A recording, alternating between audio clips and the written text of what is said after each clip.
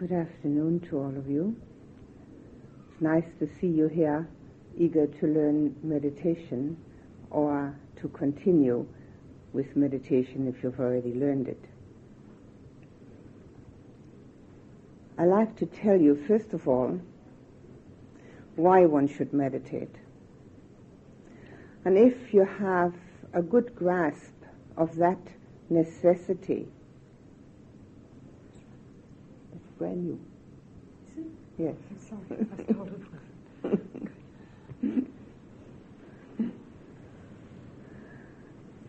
Then it will give you possibly a greater incentive to do it.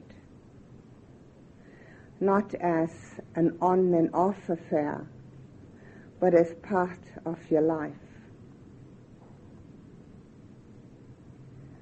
In the first instance, you have to look upon meditation as a training. In the second instance, meditation turns into the beginning of a spiritual life. Whether you're ever going to look at that in this way depends entirely upon you. But as a training, it is a necessity for mental well-being.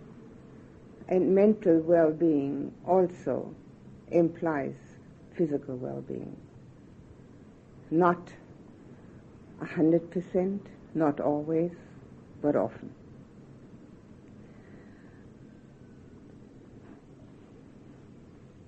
Have a seat.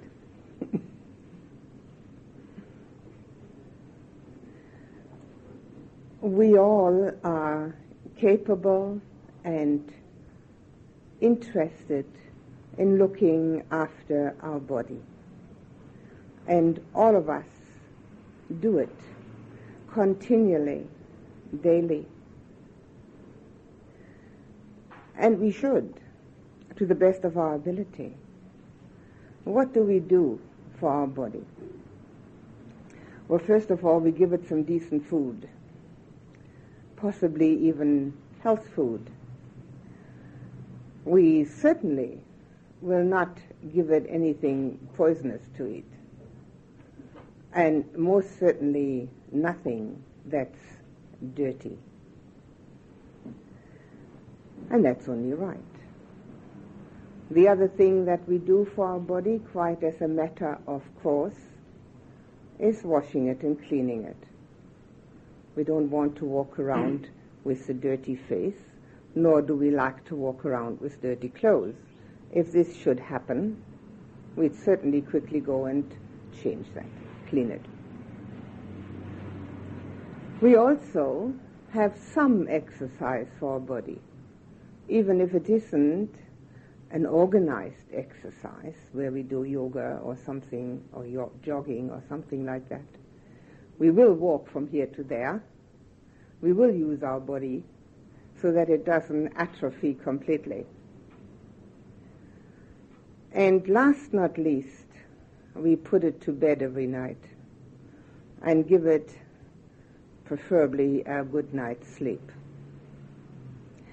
We also have a home for it, with a roof over our head, so that we're not exposed to the elements, to the heat or the cold, the rain, the storms, or whatever else may be unpleasant for the body. In order to do all that, we spend a lot of time getting sufficient money together to be able to do it. In fact, we might be spending 8 hours a day on that. Maybe 6 days a week, maybe only 5, but certainly a lot of time, energy, and interest in looking after our body in a way that it doesn't feel uncomfortable and doesn't give us too much trouble. It's all very well, and we need to do that. But what we're doing for our body, we also have to do for the mind. If we don't do it for the mind will atrophy.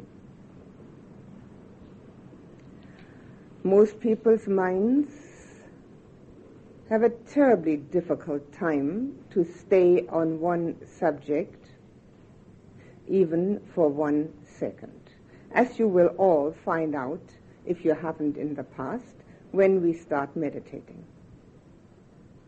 Those of you who have meditated in the past know all about it. I'm not telling them anything new. Those of you who might not have meditated in the past will find out.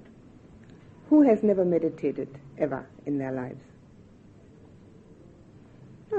Everybody has. Well, then you know all about it. That the mind cannot stay on the meditation subject for any length of time. Why is that? Because we haven't trained the mind. We haven't given it its due. We have taken it for granted. The whole world does that. By no means are we singled out in doing that. We are singled out in trying to do something about it. We are the minority. The whole world takes their mind for granted and let it play around as it wishes. Neither do people look after the food, the exercise, nor the rest, nor a home for the mind. It never occurs to anybody. Come on in and come over here. Come, plenty of room.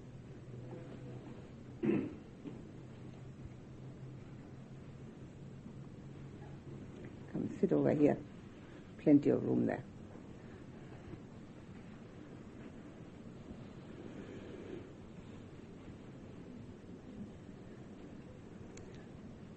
So we can make an analogy which is very fitting for looking after the mind in the same way we're looking after the body. And unless that becomes quite clear to us, and we take it in and internalize that as a fact, meditation will not happen. If we didn't do these things that I've mentioned for our body, we'd find ourselves in a mess, wouldn't we? If we don't take a good rest at night, 2 or 3 nights in a row, we can't function. If we don't eat decent food, but dirty or poisonous food, we'll be sick. If we don't exercise the body, whatever limbs we don't exercise are going to atrophy. They won't be able to use them. Somebody's ever been in a hospital for any length of time and hasn't been allowed out of bed, they have to start learning to walk again. If we didn't have a home where we are protected from the elements, we'd feel very uneasy and very uncomfortable. The first thing that we can look at is food for the mind. Health food for the mind is far more important than health food for the body. I'm not advocating not eating health food for the body, but the comparison is immeasurably far apart. The health food for the mind is the most important thing we can do. Food for the mind is that what we think primarily, what we read, what we gain through the media, and our conversations. If we don't think of that as food for the mind, we'll take in anything that's going, and usually do. And a lot of it is very unhealthy. In fact, a lot of it is poisonous. And then we're surprised when our life is not peaceful and harmonious, and when we see that other people's lives are also not peaceful and harmonious. And when people in high places make silly decisions, why shouldn't they? Their minds are not catered for either. Not even half as much as we cater for our body not 1/4. That's the food for the mind. We have to learn to look after that. Our mind is a jewel. It contains the seed of enlightenment, which means the total loss of all unhappiness, of all defilements, complete peace and complete harmony.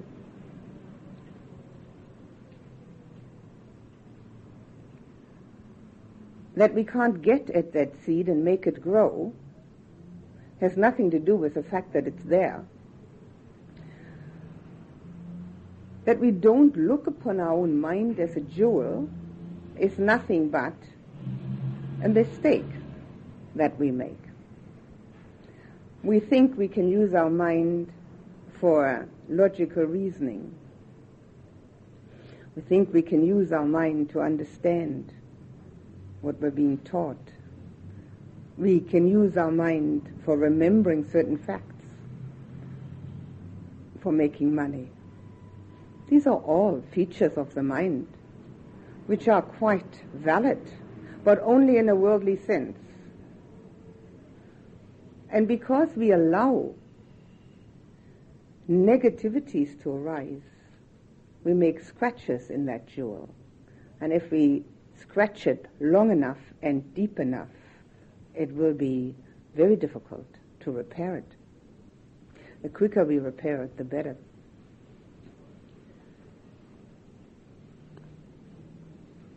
The exercise that we do and rightly give the body is something that the mind needs even more urgently.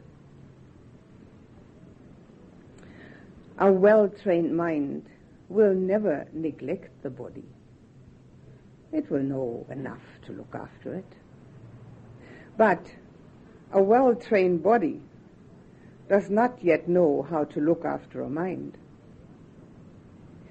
So when we exercise the mind by trying to gain more knowledge, that helps a little, but it has an ulterior motive behind it.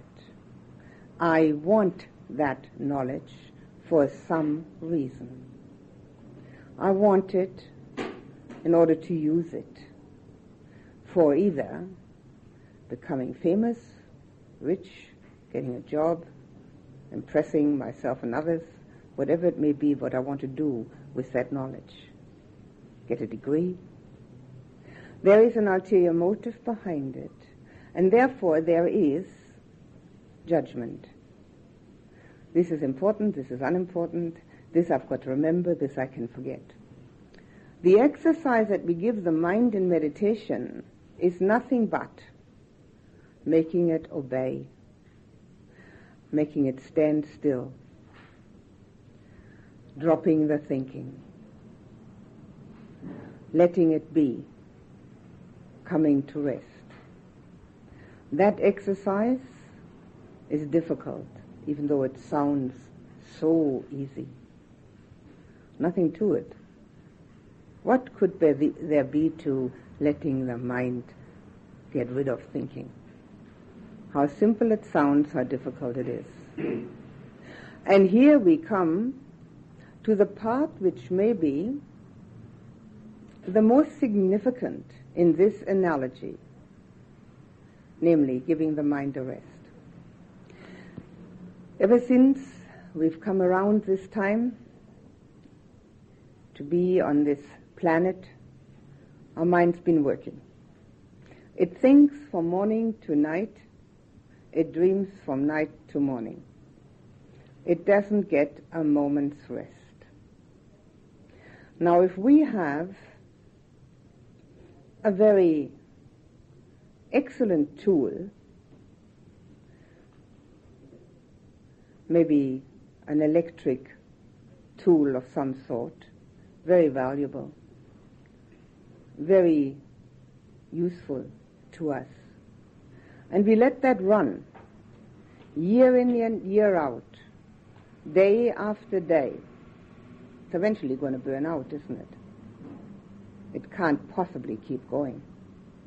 So what do? We go and trade it in for a new one. Well, try that with the mind. Nobody's going to give you a new one. We've got this one for the duration. We've got to look after it. Letting it run continually, and most of the time without purpose, as every meditator knows, is a waste of time and energy. And there is no regeneration of strength. Just as the body has to lie down and get a rest to come up next morning with renewed energy, the same for the mind. It's got to have a rest. That doesn't mean falling asleep. That's not a rest for the mind. That's a rest for the body. The only way the mind can get a rest is in meditation, when it becomes concentrated without thinking. When we are capable of dropping our thinking process, getting to the point of peace and quiet. That is our way of regenerating the strength in the mind and eventually having enough mind power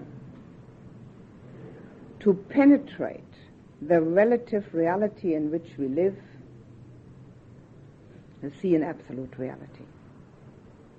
Without the strength, the muscles of the mind, that will never be possible. As long as our mind is concerned with worldly affairs, as it has to be at times, and never removes itself from that, it will always understand worldly affairs. But how can it understand an underlying absolute reality which goes far beyond worldly affairs and transcends all that what we believe to be the personal truth in which we live? So we need, first of all, a regeneration of energy in the mind, and we need to get in touch with another level of consciousness, which is far removed from our everyday affairs and has no duality in it. The duality of liking and disliking, yours and mine, good and bad, tomorrow and yesterday. This is our everyday consciousness. Constantly opinions, standpoints. This is okay, this one isn't. I'll have this one, I won't have the other one.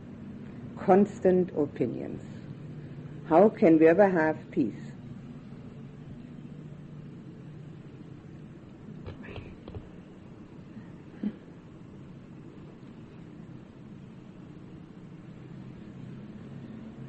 So we have food, exercise, rest.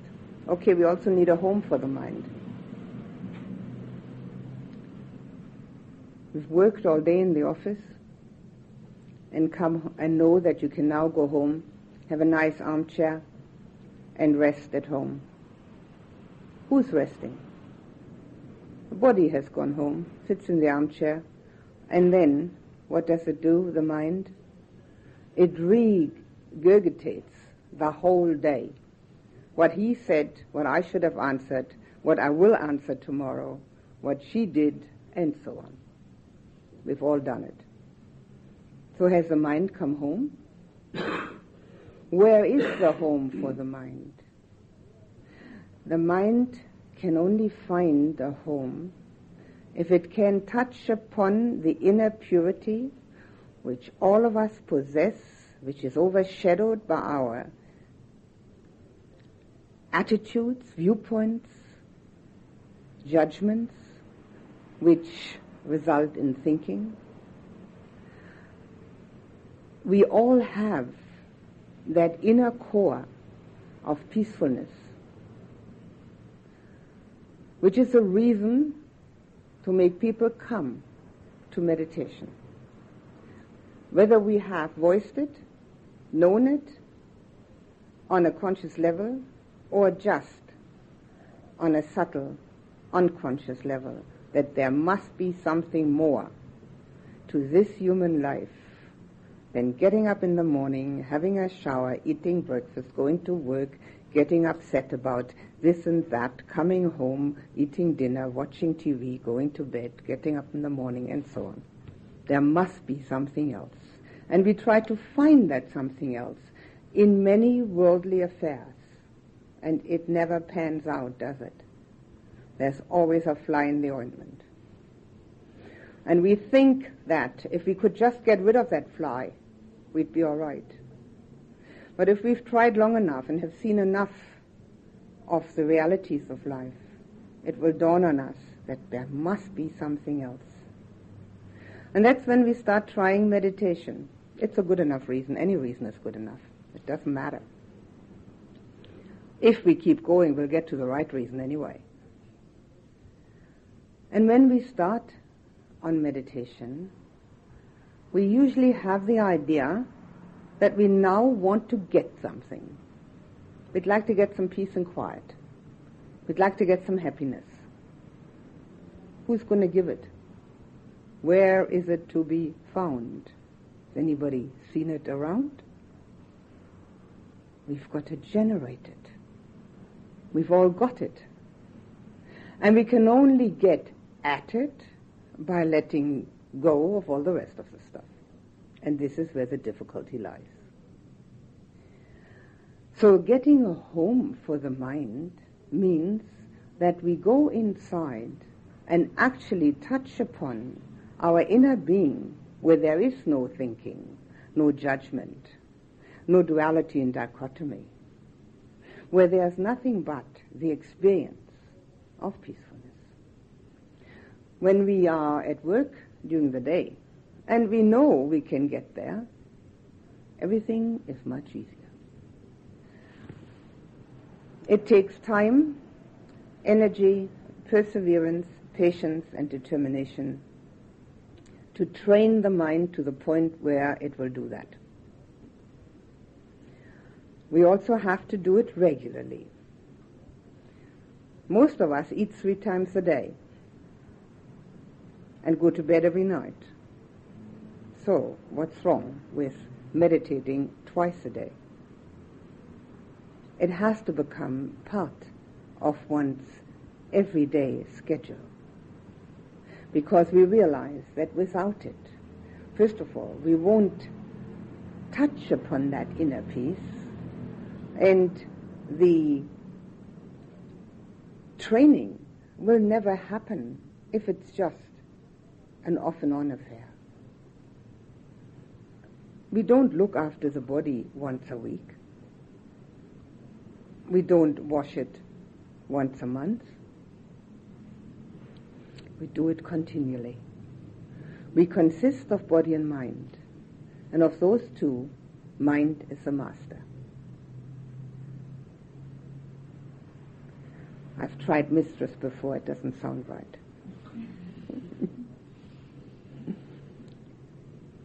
These are words of the Buddha that we can prove to ourselves very simply. If your mind hadn't told you to come here this afternoon, you'd still be at home. The mind told the body to get up and go, and so it went. So we have an analogy between the two. And because the body is visible, touchable, and we are aware of it all the time, we're quite happy to look after it. And yet, the mind has just as strong or stronger impact on us. Because look at it this for a moment. If there are pains in the body, discomfort, hunger, if the mind does not react to it, there's nothing. Absolutely nothing. It's the mind that's telling us the body wants this or that. And if the mind was trained not to react, it wouldn't. In Pali, the word meditation is bhavana, which means, literally translated, mind training. And this is what we need to do.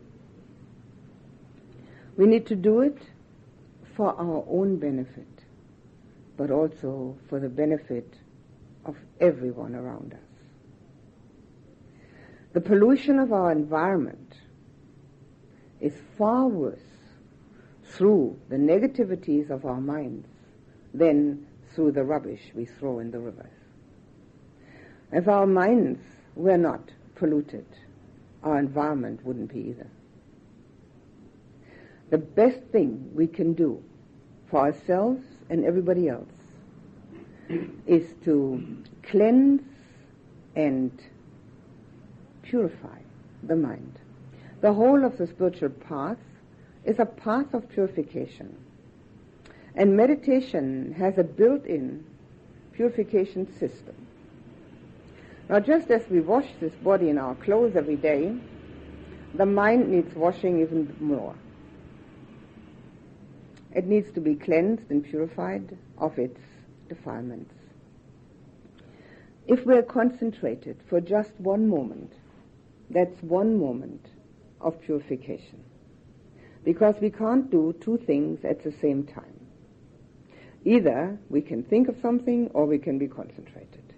When we're concentrated on the meditation subject, all negative thoughts are eliminated for that time. So we have a built-in purification system. This purification, of course, has to be supported and strengthened through our daily attention to our mind. I will explain that more in detail at another time, but I will now detail the way we can learn to pay attention to our mind. In meditation, we have a meditation subject. We're going to use the breath. I will explain that in a moment. And as we use the breath, as every meditator knows, the mind wanders off somewhere else. It doesn't want to stay on the breath. It has all sorts of ideas what it could do in the meantime. This is natural, and it's nothing but a matter of time. It's a lack of training, that's all. If we want to train for the Olympics, we've got to keep on doing that. We want to swim very fast, we've got to do that every day. And one day we'll do it. It's the same with meditation. If we want to train for meditation, we've got to do it for quite a while every day until we can master it. As the mind wanders off to its ideas and wishes and hopes, we learn to label the thought. We give it a label. Future, past, later, hopes, memories, ideas, dreams, nonsense. The first label that comes to mind is the right label. Don't try to find the perfect label. There's nothing perfect in this whole universe except an enlightened one. So we won't try for perfection. First label will do. This teaches us many things. First of all, the minute we have labeled the thought, you will notice that the thought breaks up, it disappears. Because we're no longer the thinker. We are now the observer. And this is what meditation must teach us, to become an observer of ourselves. So the thought disappears because we have labeled it, and we are able to go back to the breath, even if it's only for a moment. For beginners, you won't be able to catch every thought. Never mind. As many as you can catch, that's fine. Beginners will also find that they'll sit there and all of a sudden realize that after 5 minutes or 10 minutes, they've been thinking all the time. And they've all disappeared meanwhile, those thoughts. That's fine. You label the last one and see the impermanence of all those thoughts. You can't even remember them. They're all gone. That too is an important aspect of training the mind. So labeling shows us that when we're no longer the thinker, we're the observer, and we can change from the thought back to the meditation subject. In daily living, we can become the observer of our thinking. The more we have trained ourselves in meditation, the easier it is to observe our thoughts in daily living, label them, and change from the unwholesome to the wholesome as often as possible until it becomes such a habit that we can't do anything else, and inner life becomes harmonious and peaceful. This is the first benefit you can get from meditation, getting to know the mind in such a way that you realize you don't have to remain with that thought. It's totally unnecessary. In meditation, in the beginning, people often think, well, I've got to finish this problem now. I better think about it. But they realize that the whole thought process is getting away from them. There's no way of finishing that problem. And after a while, it becomes quite clear that the only thing to do is to get back to the meditation subject. If we use this ability to label a thought and do that in daily living, we will find that our thought processes change to the point where they become less defiled and much clearer, because we are an observer of them. We no longer allow the mind to play every game it does. We are taking a hand in it and not letting it just happen. Another thing that the labeling does is it helps you to realize your habitual thought pattern. The same things are going to come up again and again, and you see that you're stuck on something.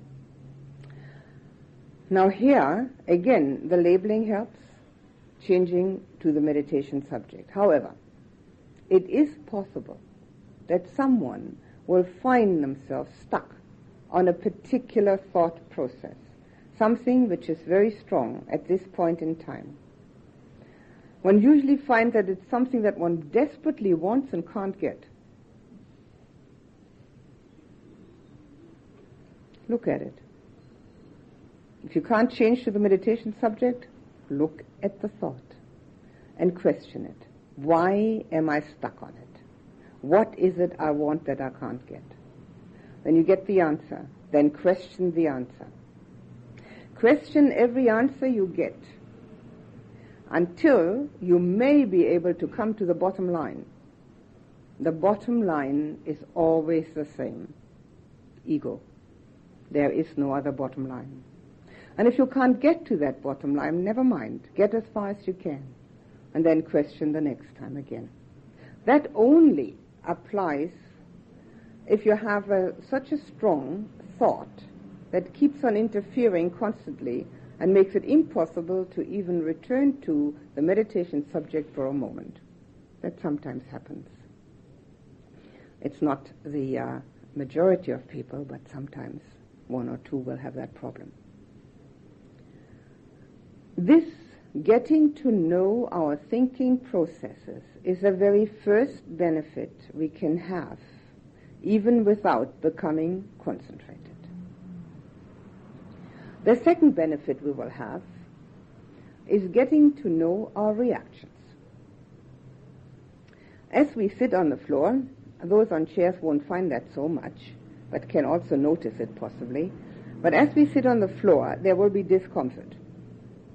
Everybody gets discomfort, and they will notice it.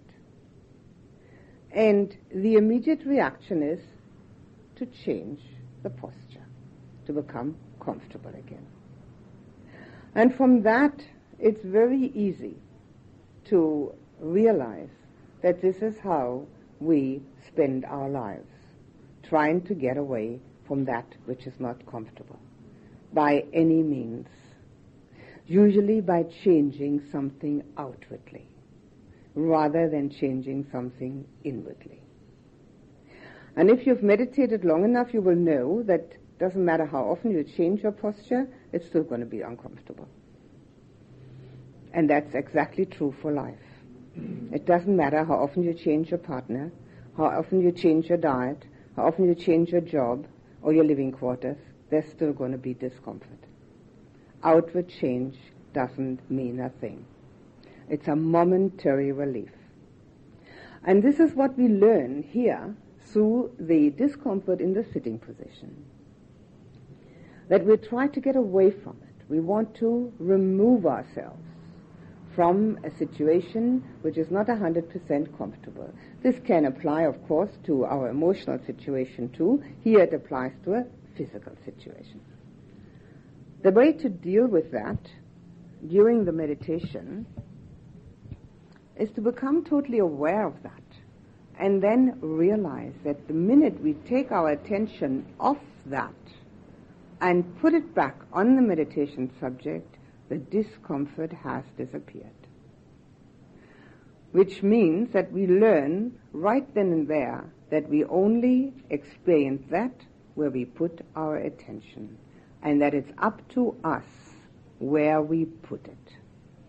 We don't have to put it there where our comfort or our discomfort is clamoring for it. We can choose. When we choose our reactions, we will eventually become master of any situation. And we're no longer threatened by anything that happens outside of us.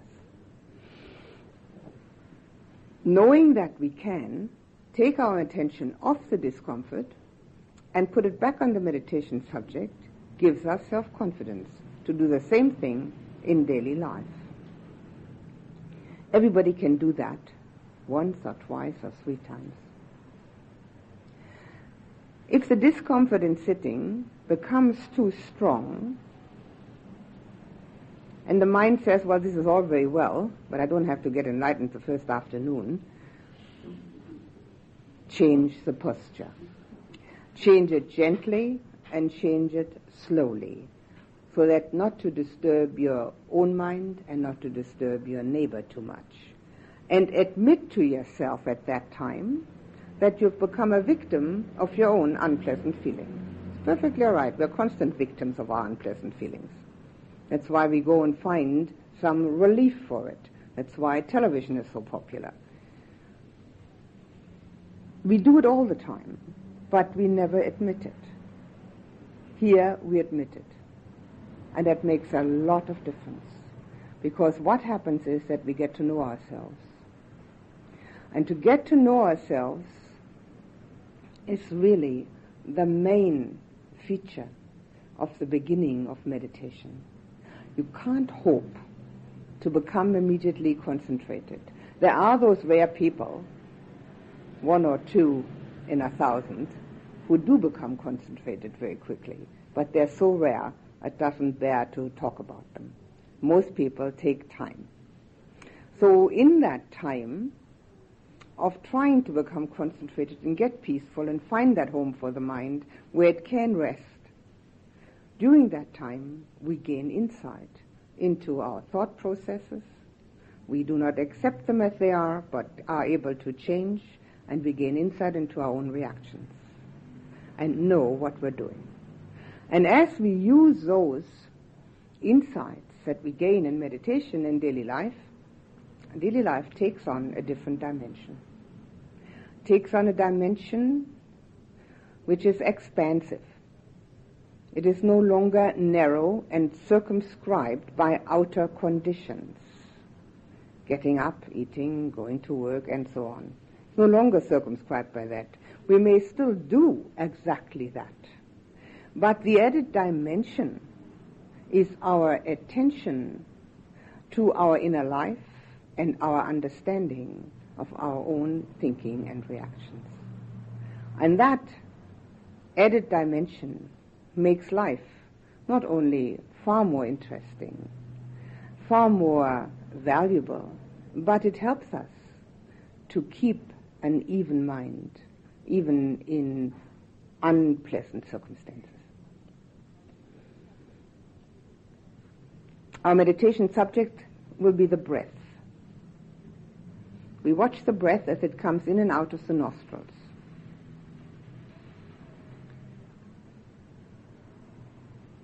There are 4 different ways of using a crutch so that the mind is more able to stick to this movement of the breath. Anyone who has meditated a long time, what's a long time? From 3 years on upward, can just watch the breath as it goes in and out of the nostrils, and has probably done so. Anyone whose meditation has not been concentrated should use one of the crutches which I'm now going to explain in order to gain a little more concentration. Eventually we let go of the crutches when we can walk without them naturally. But eventually we will also let go of the meditation subject because we don't need that anymore either. So first of all, it's the breath that goes in and out of the nostrils, but we add to it either counting. If you like numbers, count. 1 on the in-breath, 1 on the out-breath. 2 on the in-breath, 2 on the out-breath. No more than 10. If the mind wanders, has thoughts, always go back to 1. Never try to figure out what number you were at. That becomes a numbers game then. If you don't like numbers, prefer words, use a word like peace. Peace on the in-breath, peace on the out-breath. You can use 2 words. Love on the in-breath, peace on the out-breath. Filling yourself with love, letting out peace. But always use the attention on the breath in conjunction with that. Don't just count. Breath and number, breath and word. Pick one. If you don't like numbers, you don't like words, maybe you like pictures. Some people have a mind that visualizes easily and preferably. Think of the breath as if it were a cloud which comes out of the nose and expands outside and then goes back in and reduces itself in size. Make the cloud a beautiful color, gold or white, if your visualization extends also to colorization. If you can have technicolor visions, that's fine. If you don't like clouds, use an ocean wave. The wave that comes out and the wave that goes in. Like a wave that is actually in the ocean. Always in conjunction with the breath that goes out and the breath that comes in. Never just the picture. And the 4th possibility is using physical sensation. As the breath goes in, there is a physical sensation, first of all, at the nostrils, when the wind of the breath hits the nostril. Then as it goes further in, it goes along the nose. There's also can be a sensation, if one is aware of it. Then it may be a sensation in the forehead, then maybe in the back of the head, in the throat, in the lungs, as far down, possibly as the stomach. You don't have to look for anything in those places. You just watch how the breath goes in and naturally expands the body. You feel fuller with it in and emptier with it out. Just become aware of the sensation, following the breath in and following it out. Again, breath and sensation. You pick one of those 4 possibilities as your crutch and stay with that through this whole session. We will have another meditation session, the second part of this, and then if the first one didn't work, and if you're new to meditation, I can assure you it won't, then try another one. Method is method by any name. Nobody has to be fanatical about a method. We can use as many methods as we know about, but if we know too many, we'll try out too many. So it is better to at least give each one a whole session and not change horses in midstream. Posture, we put up, have them parallel and the feet solidly on the ground.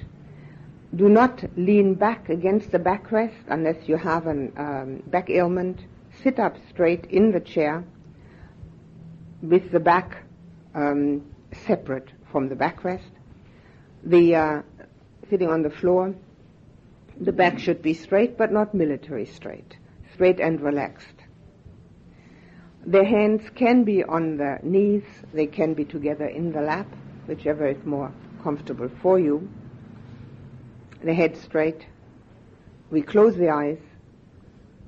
If you feel yourself getting sleepy, open them quickly. Move the body. Give yourself a pep talk. Like, I can sleep at home. I didn't come here to sleep. I really want to meditate. Close the eyes again. If it happens again, do the same thing over again. Anything is better than being drowsy or sleepy in meditation, because it's only a short time in every session that we use for meditation. And when we first start, relax the body. Relax the shoulders, relax the stomach and the neck, and relax the mind. Let everything disappear from it. Whatever happened before you came here, it's all in the past. It doesn't matter anymore. Whatever's going to happen after you leave here, well, let it happen. You can't speed it up anyway. Be here now with the breath. Before we start our meditation, is all that quite clear? Would you like to ask any questions? Yes. How long will we meditate for? Sorry? How long will we be meditating now? 30 minutes. And then we'll do a guided loving kindness meditation after that. Are the instructions clear, or is there any question or difficulty about anything?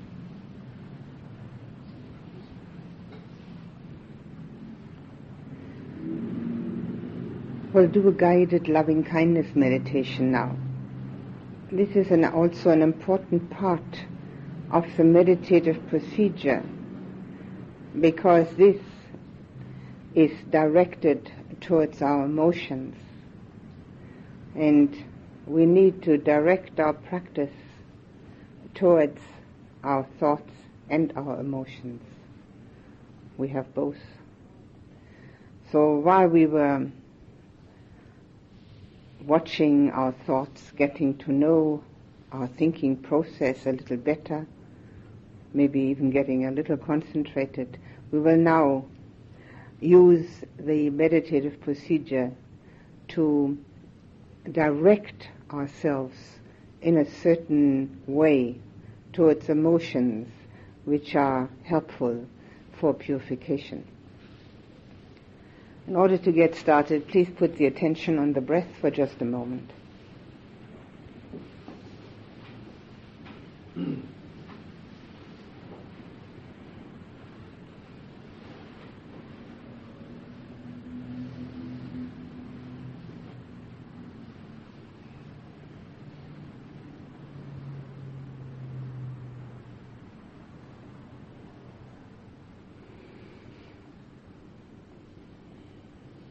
And now imagine that you have a beautiful white lotus flower growing in your heart, which opens all its petals until it's fully open.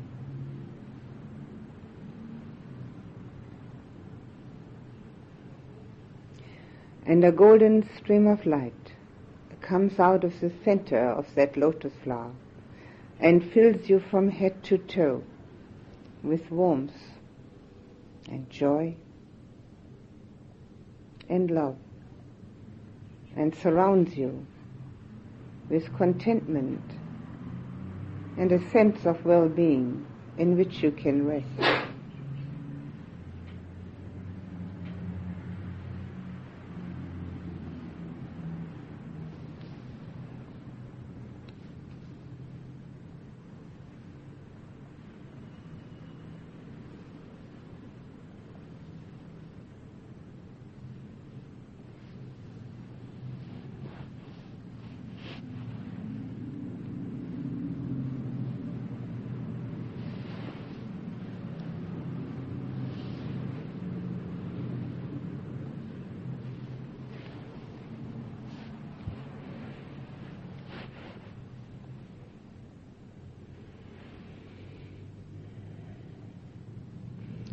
Put your attention on the person nearest you in this room,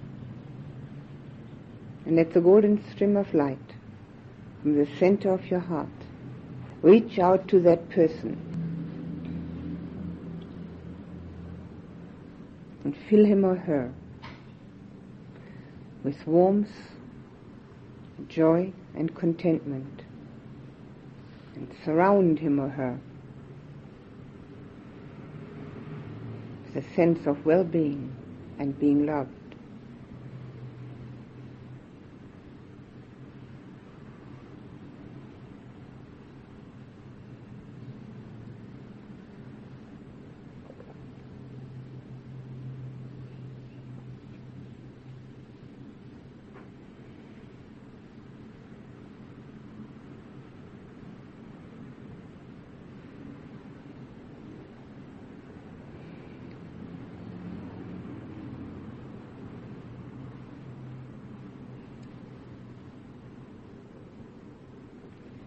Open your heart wider and let the golden stream of light reach out to everyone here, filling everyone with warmth and joy and contentment, surrounding everyone with your love.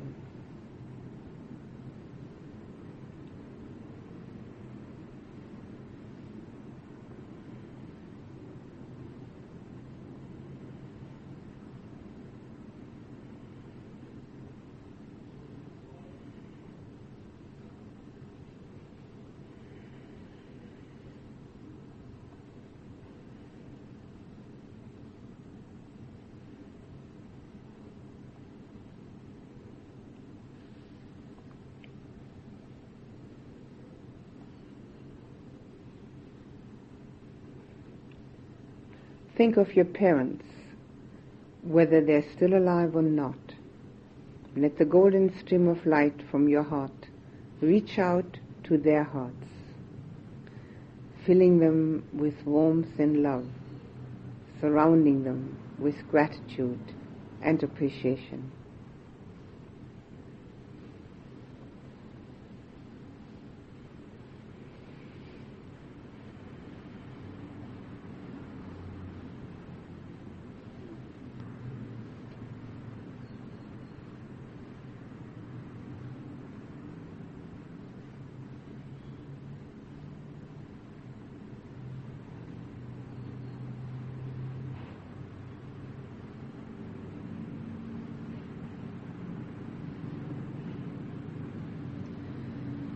Think of those people who are nearest and dearest to you.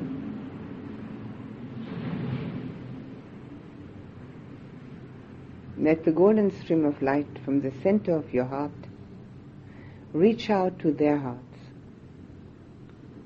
filling them from head to toe with warmth, joy and contentment, embracing them with love, without expecting the same in return.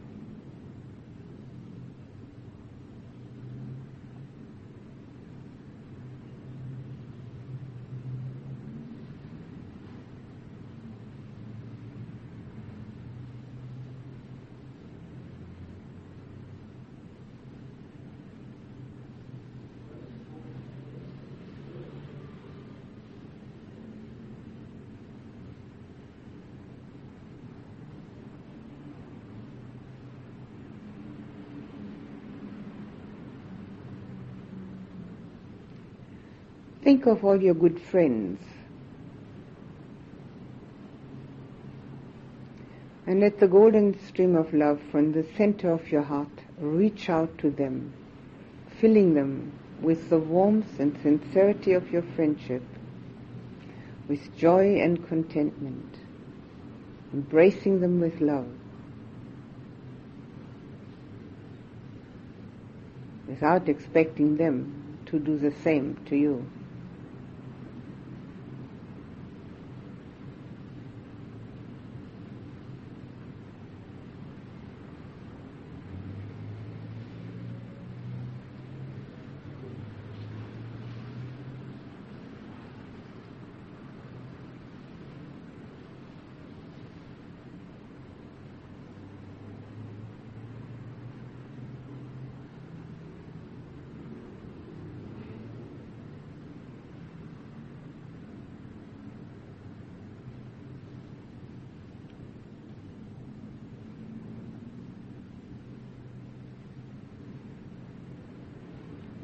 Now think of your neighbors and the people you work with and those you meet here and there, on the street, in the shops, in the bank, in the post office.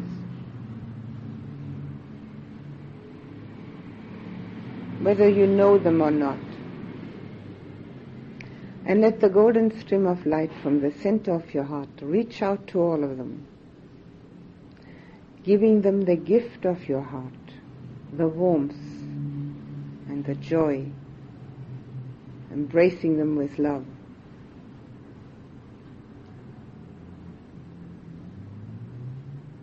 No difference to your friends and your loved ones. They're all part of your life.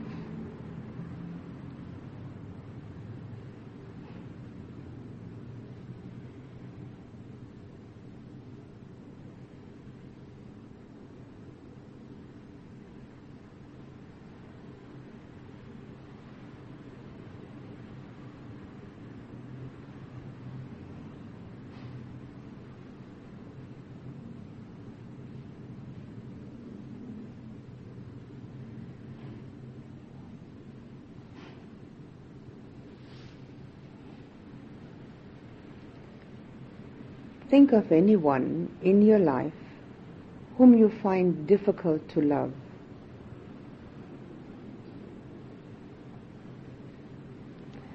And realize that this is an obstruction in your own heart.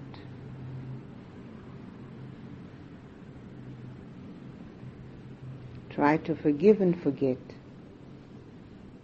Let the golden stream of light from the center of your heart reach out to that person also,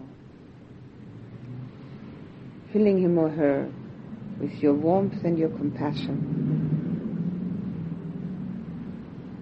giving that person too the gift of your heart.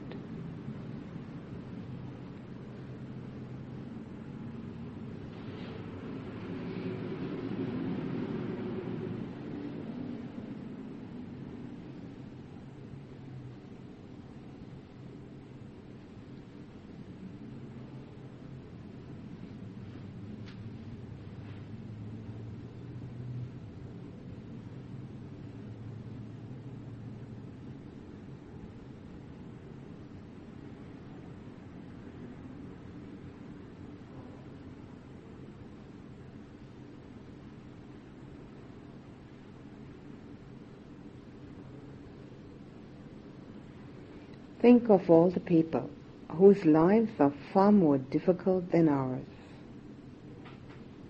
They may be in hospital, in prison, in refugee camps. They may be crippled or blind, without food, shelter, or friends.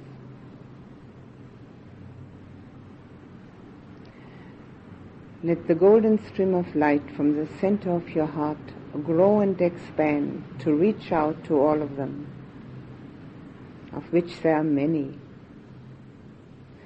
filling them with the warmth from your heart, your love and compassion,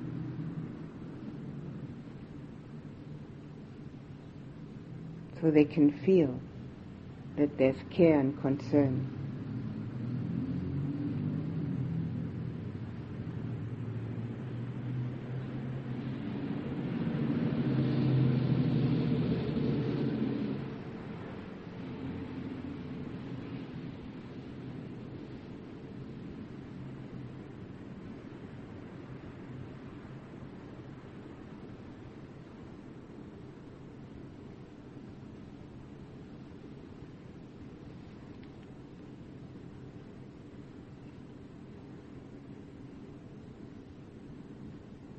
Now put your attention back on yourself.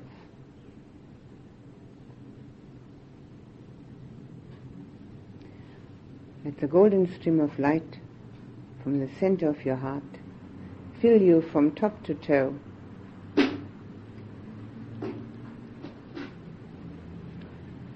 With the joy that comes from loving and giving, with contentment that comes from right effort,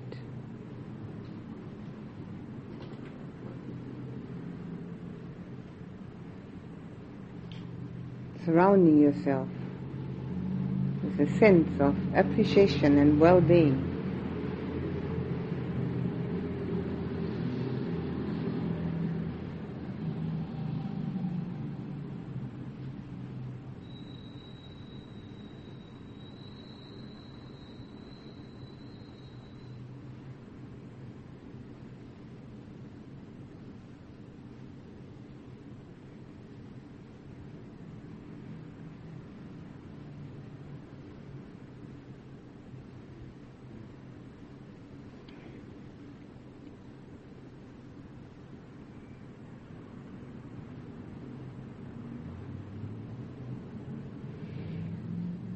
Now let the golden stream of light go back inside the lotus flower, which closes its petals, and then anchor the lotus flower in your heart so that it may become one with it.